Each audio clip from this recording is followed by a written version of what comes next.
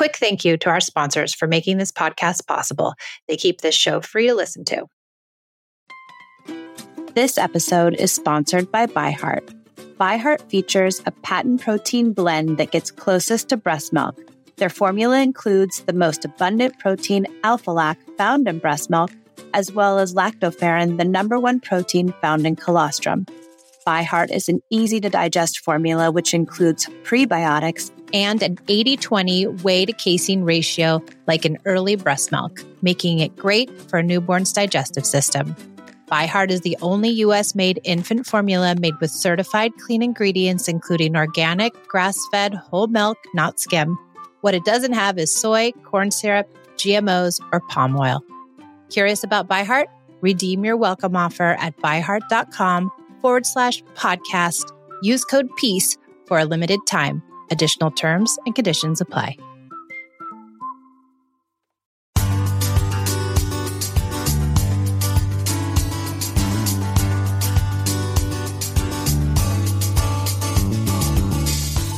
I'm Michelle, recovering yeller, control freak, and perfectionist. I didn't want to be a connected parent, but my strong and smart oldest daughter would not succumb to my bribes, threats, and manipulations. After years of control parenting, I threw it all out and started over. I doubled down on the idea of connected parenting and turned in time out for time in. It's taken me years to figure out how to unknot sticky situations without using punishments, but I've finally cracked the code. And now I can help you create the relationship with your child that you dreamt of having when you first decided to become a parent. It's not easy letting go of star charts and bribes, but you can change. Listen in as we interview parents just like us who found success and hear from experts who will help us better understand how to form a deep bond with our children. Welcome to the Peace and Parenting Podcast. Welcome to the Peace and Parenting Podcast. I am so lucky to have lovely guests, Kelty and Hannah from Upbringing, and they have an amazing audience on Instagram. If you don't follow them, you should. And I've been diving into all things upbringing, and I'm so impressed with all of their materials that they have for their audience and their theory and the great and passionate way they think about children. So thanks for coming to the show, ladies. Thank you, Michelle. So happy to be here. Yeah, it's great. So why don't you tell us just a little bit about yourselves, who you are, where you are, and what brought you to this work? Oh, yeah. Well, we like to identify as twins, moms, speakers, coaches, and usually we say something like very tired moms or works in progress. Works in progress. We kind of throw that in there depending on how we're feeling, what we're doing. But we started Upbringing, it must have been almost 2 years ago now. And we're certified coaches in simplicity parenting, positive discipline, RIE foundations. And we love talking about the hard stuff and why it's the good stuff, specifically around discipline. We are all about dismantling conventional discipline and finding new, respectful, research-informed practices to make change, not just in our homes, which we call sanity, but also outside our homes, which we call social change. So we're parenting for sanity and social change. We live on a farm in 2 separate homes with our families up in Portland, Oregon, just outside. And we've got kids. We both have boys who are 4 and girls who are 6. Oh my gosh. Yeah. So fun. I love the way you guys are very unapologetic about how you view discipline and conventional parenting. And I'm so on board with that. And I'm excited to dive in today and talk about cooperation, which I think I polled my audience once and I said, what's your biggest problem? And 90% of the people said, I just need my kids to brush their teeth. Like, why is it so hard? And I think parenting is difficult and getting our kids to follow our lead is not always easy. And finding the best ways to do that isn't either. So let's dive into what makes cooperation so hard and how can we try to make it easier? Yeah, I love that you're using the word cooperation because what we hear from a lot of our community and coaching folks is they're not listening. They won't do what I ask them, right? It's more problem oriented. It's more about the child. And I love that how can we be supporting our kids through cooperation says we're cooperating here, right? It gets straight to the point, which is our kids can't do all this on their own just because we snap our fingers and say it's time, right? I know, but so many people will be like, well, my parents did it. My parents just said, do it or else. Right. Yeah. A lot of us grew up that way. With the control approach. That's what we like to call it. Yeah. Mm-hmm. Mm-hmm. Which we actually have an acronym. What is it, Kelty? Consequences on my terms, now, threats, rewards, overpower, lectures, and we like to throw shame and spanking in there too. Oh, I love that one. I want that. That's so good. That's the mainstream conventional parenting toolbox that all of us, that was used on us and then that was handed to us. There you go. There's your conventional parenting toolbox. Good luck, everybody. I know. And then it feels good to you because you're like, oh, that's home, right? That feels like familiar. It's instinctual. Right. Well, it definitely, I wouldn't say it feels good to everybody. I think it feels natural. It comes very naturally and instinctually, which I think at first can trick us into thinking that that's what we should be doing. But I think for Kelty and me, when we came into this parenting thing, and I think for a lot of folks we work with, they start feeling that dissonance at a certain point, that feeling in their stomach or in their chest where it doesn't feel right. They're using all these things that come very naturally, but something's happening. Oftentimes it's because of the way their child is responding to these things, right? Yeah. The way we're making these bids, the way we're eliciting their cooperation or demanding it rather, Yeah. Yeah. I think it's funny. We often are like, they need to cooperate with me. They're not cooperating. And I think that upbringing, we like talking about putting that onus back on us. How are we engaging cooperatively with our kids about these things, right? Mm-hmm. Mm-hmm. That's really good. I really like that. And the other thing I was just thinking is that, with that whole control parenting, and like you said, these behaviors sometimes for some kids who are strong-willed or who just aren't going to have the manipulation, they really are going to stick their heels in the ground and say, I refuse to be manipulated by you. And that becomes super unraveling for us as parents. And so I think that's where some people get kind of stuck. Yeah. I think that we like to talk about our kids' resistance as a roadmap for us. And we're working to redefine that resistance and look at it as a beautiful thing, as kind of the ding ding that says, whoa, hold up there, mom, hold up there, dad, hold up there, grandma for 1 second. I'm feeling this resistance from my kid. That is my chance to examine the way that I'm going about doing this, the way that I'm inviting them to do this, the way that I'm eliciting their cooperation, the way that I'm requesting their presence or their action or whatever it is. I think so often I hear myself, and I think awareness is the first part of this. None of us should feel shame. None of us should feel guilt about how we're going about getting our kids to cooperate. I think it's just helpful to think of, hey, there are alternatives that can actually work better to keep us close, to build their skills, right? To feel better for us personally. But I think awareness is that first thing. And so I was thinking earlier, I've been listening to myself this week. It's the week before Christmas. Things are getting a little busier. I'm feeling a little stressed. We've had a lot of calls and different things going on. And I've been hearing myself say, babe, it's time to come to dinner. Babe, pick up those toys you played with. Babe, screen time is over. Babe, stop bothering your sister. Babe, you need to brush your teeth. Or I'll just say their name over and over again. Babe, babe, babe.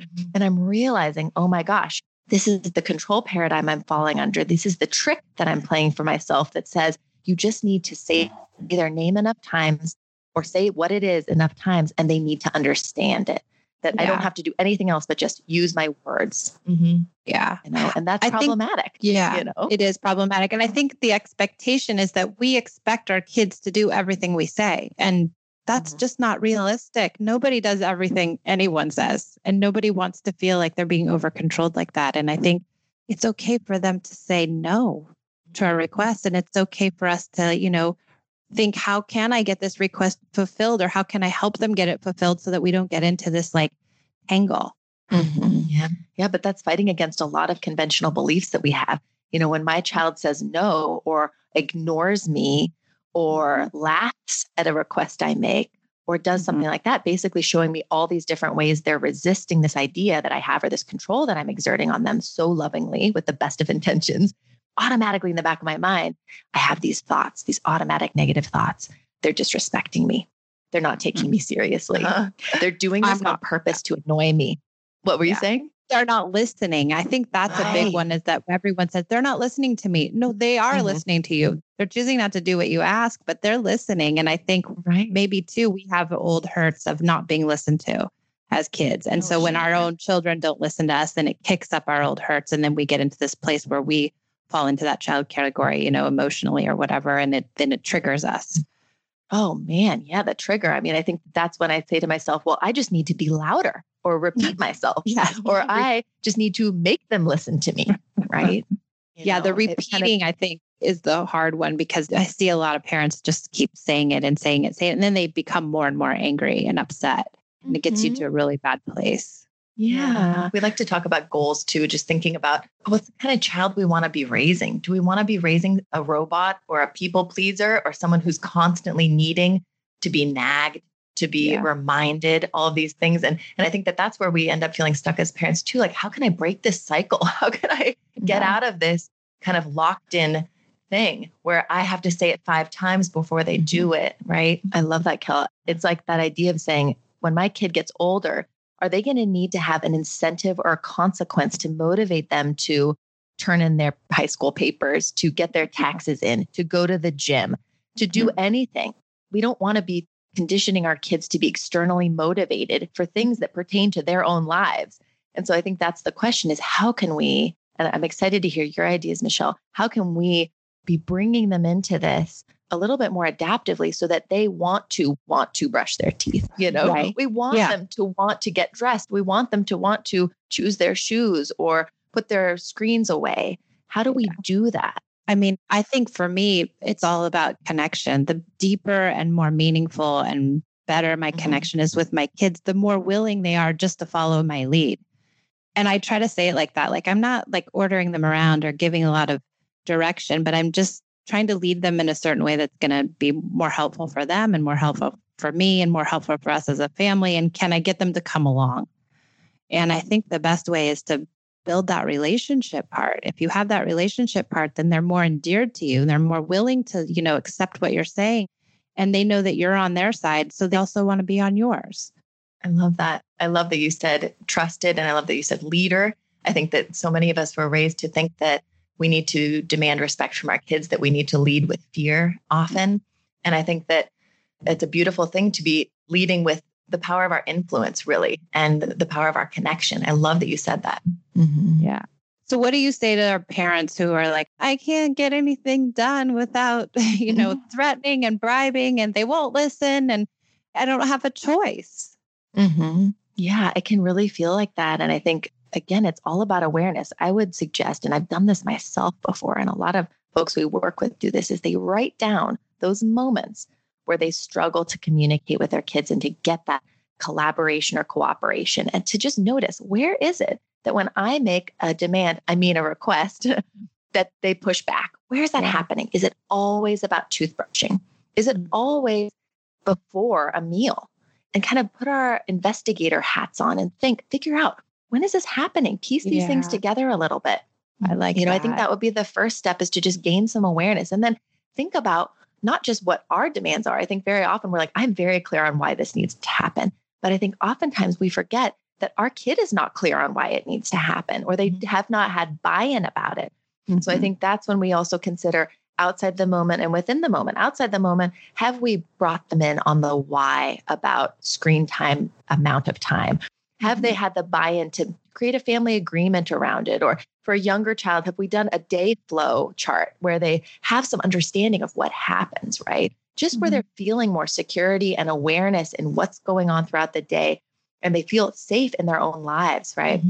So it's not taking them by surprise. They're not feeling natural resistance in transitions. And then in the moment, I think considering our approach is one of the biggest things. Kelsey and I are very sensitive people. And so words, tone, body language really affect us. And I think they, to a certain extent, affect everybody. And they definitely affect our kids, especially from an attachment figure like us, right? I think oftentimes I see myself, I'm yelling across the room that it's time to do bedtime. No, that how much connection can happen from yelling across the room. Or but it's so much easier. Right? But it's basically a wasted bid across the room. And if anything, it ups the anxiety, right? It sets us off on a difficult foot. So moving over to our child. And then oftentimes I'll notice I'm standing over them. And sometimes I even have my arms crossed, right? Or I'm on my phone at the same time. Not such a great bid for connection there either, right? No. Or sometimes I'll find myself squatting down. So I'll get all the way across the room. I'll squat down, but then I'll immediately tell them what needs to happen, right? And how much connection is happening there compared to saying, wow, and showing them and connecting, saying, what are you working on right now? Gosh, you're in flow. I'm going to respect you and what you're doing right now, right? Do you have a second? Yeah. I like that too. Do you have a second? Or then it's like, when's the last time you did connect with that child? Or has it been hours? And then the only thing they're hearing or seeing of you for the last few hours is you making a request. Yeah. And how does that feel for them? How does that land with them? You know, mom's really busy and the only thing she wants is for me to do stuff. It just doesn't feel good to be treated like that. That's huge. So, finding once you figured out those moments that are tricky, say, can I spend 5 minutes of rolling around on the ground, of reading with them, of singing a song or a joke or doing something that creates that connection? Because with that connection, like you said, Michelle, is cooperation. Cooperation can happen from control also, but at the expense of relationship, at the expense of their own self-motivation, right? Yeah. So true. And I'd say the one other thing that I like to tell people too is just ask one time. And if you get pushback, you've got to reevaluate how you're going to ask it or how you're going to get connected or what are you going to do differently the second time that will maybe elicit a better response, because you could just keep asking all day and it will likely be the same thing. Yeah, it doesn't feel good to be that broken record. And I think that we often don't like being the broken record but we blame our kids for that fact, as opposed to checking out our own approach a little bit and thinking, like you said, Hannah, of this is an investment. If we can invest a few minutes of connection, they might actually go clean their room or brush their teeth. And if we can keep investing, then our kids will want to do those things on their own. If we can keep the positive association going around anything that we really want our kids to do and to really be building not just the skills in it, but the value in it, the understanding, right? Yeah. So good. I love all your thoughtful connections and insights on the way in which kids think and understand cooperation. It's really good. Thank you. What else? What else do we know about cooperation and or conventional cooperation? What is it that's wrong with motivating or getting a kid to cooperate with, the punishments and the rewards and the threats? Mm-hmm. Well, Kelty and I love to talk about how kids don't just learn about the situation, for example, why toothbrushing is so important when we approach them about it or to brush their teeth, or to do it, but they really learn by the way we go about teaching them and bringing them into the conversation. So if we're using the control approach to get them to brush their teeth or put down their screens or clean up their room, then they're learning how to control another person. We're teaching them about power in these moments and how power can be used and abused. So then they go out into the world saying, oh, I just built some serious skills at home in how to basically give consequences, bribe the and world threaten. on my own terms, bribe, threaten, use shame tone. And oftentimes they'll even use those with us before they even leave the home, which does not feel so good, right? We can also be potentially conditioning them to think that dynamic is normal in work situations, in friendship situations. And I think it's so easy for us to think, no, I'm this isolated thing. I'm just teaching them. I just need them to know that this thing is right or this thing is wrong, or they need to go do these things. But they're going to have really healthy relationships outside of this particular dynamic, right? Yeah. But we're in those moments, we're conditioning them to think that it's okay for someone to shame you or demand something of you or treat you as lesser than they are. So that's a boss, that's a boyfriend, that's a coworker, that's a neighbor, where they feel like it's okay to either use power that way on these people or experience power that way. Or it feels right to them, how that's love, right? I've experienced this at home with my caretakers. Now I'm going to go find somebody who's going to manipulate me. Right? That becomes a safe place, even if it's not the healthiest or it doesn't always feel that good. And so we like to talk about what we call our resist approach.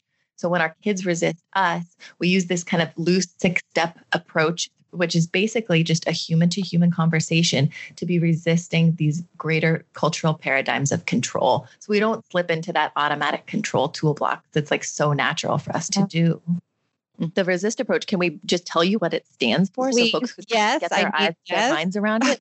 We always forget. We're always like, our resist approach. And then people are like, what's please, that again? Don't know. You tell me. I need to know, actually.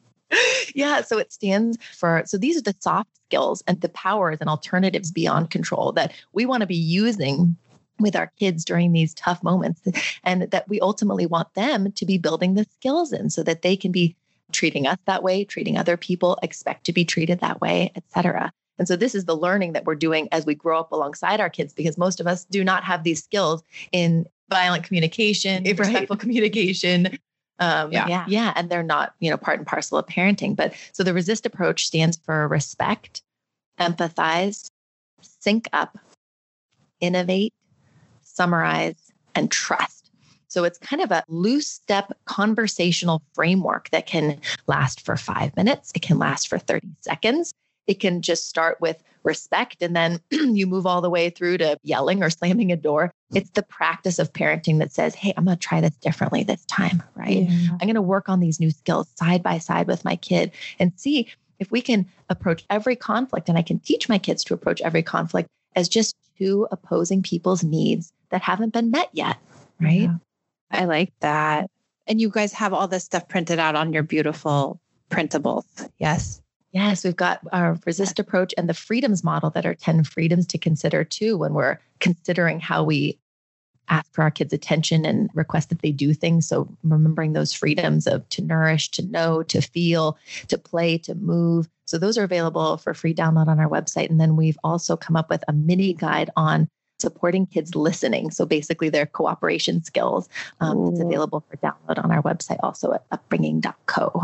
I love that. That's so good. And there was one other thing that I was thinking as we were talking, and you brought up this really great idea about writing down those times when a child is being resistant or you're having a hard time with their resistance. And I think I do that in my practice too a little bit. And I want to just take it one step further that I do a journaling guide where I say, okay, take that moment in that moment and write about it later and journal. What does it remind you of? Does it remind you of your childhood? Where is it hitting you the wrong way and why? And why is this so hard for you? And just kind of diving into like our own psyche and how those things are kicking up unwanted and unneeded like fears and issues. And I think there's a lot of fear around parenting that we think that if our child is resisting or if they're, not cooperating, that somehow they're bad or they're wrong or we're bad or we're wrong. And sometimes society has told us, like, if your kid acts this way, you're not a great parent.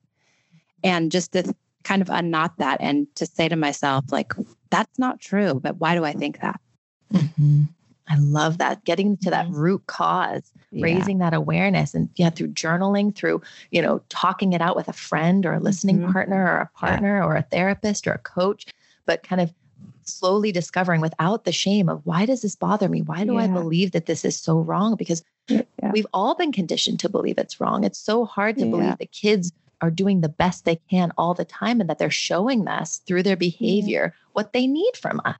It goes against a lot of conditioning we've had and no one's at fault with that, No, it's really hard. It's hard to flip all your thinking when you think, I was, trained as a teacher and we're all trained that way. We're all trained in extrinsic motivators completely. And it's really hard to say, oh, I spent, 4 years and a master's degree and everybody told me this is what you should do. And then you get there and you're like, wait, this isn't feeling right. This doesn't sit with me well. And so I think it's really hard to flip our thinking. It's a big ask. Yeah. Moving from behaviorist to, humanist thinking. It does not happen overnight. That's the practice we're all on. That's why we're so grateful that your podcast and work is out there supporting parents.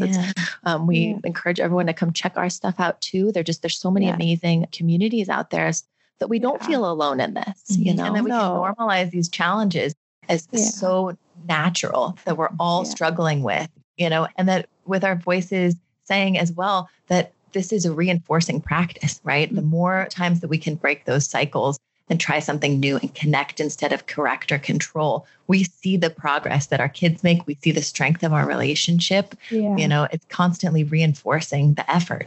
Yeah, definitely. I think and there's no shame. I mess up all the time still. I just want, I always like to say that because I think people are like, oh, you're doing it all perfect and you've got it all figured out. Sure, I can rationalize it. I can talk to you guys about it. But when it comes to like actually doing it with my kids, I still get triggered into my old ways and wanting to control and yell and scream and be a jerk. And so we're all on this journey together. No one's got it completely figured out. We're just trying to do our best. And so I encourage you, come along with us and try to do your best with us because it's good growth and it's great work. Yeah. Hard doesn't necessarily mean it's bad or doesn't feel good. It's all growth. It's all an opportunity. Absolutely. You guys were so lovely. This was great. This was so fun. Yes. Thank you. I so appreciate you being here and your insights and your thoughtfulness and the way you think about children. And it was really lovely.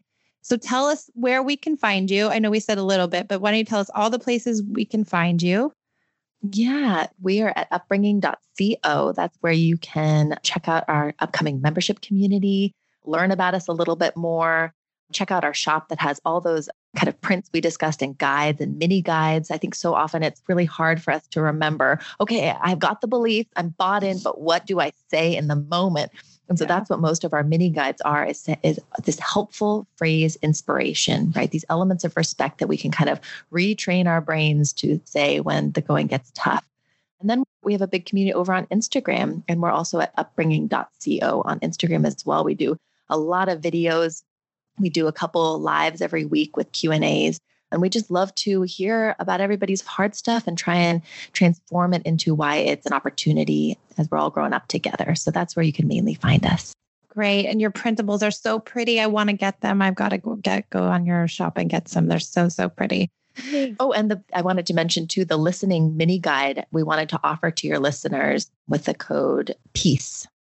Oh, great. Yeah. I love it. And that's on your Instagram bio link. Yeah, and at our website too. And on your website too. Great. Thank you guys so much. Thank you, Hannah and Kelty. Thank you, Michelle. It was so nice meeting you both. Thank you. I loved the conversation I had with Kelty and Hannah from Upbringing on cooperation and how to find meaningful cooperation without using control methods. Those manipulations that may feel natural, but ultimately leave us all disconnected in the long run. Hannah and Kelty are passionate about parenting for social change and sanity, and I couldn't agree more. If you want to dive deeper into the Upbringing community, check them out on Instagram and find their guide and links in the show notes. I'm wishing you a warm 2021 and looking forward to connecting with you online and in our next episode. Bye for now.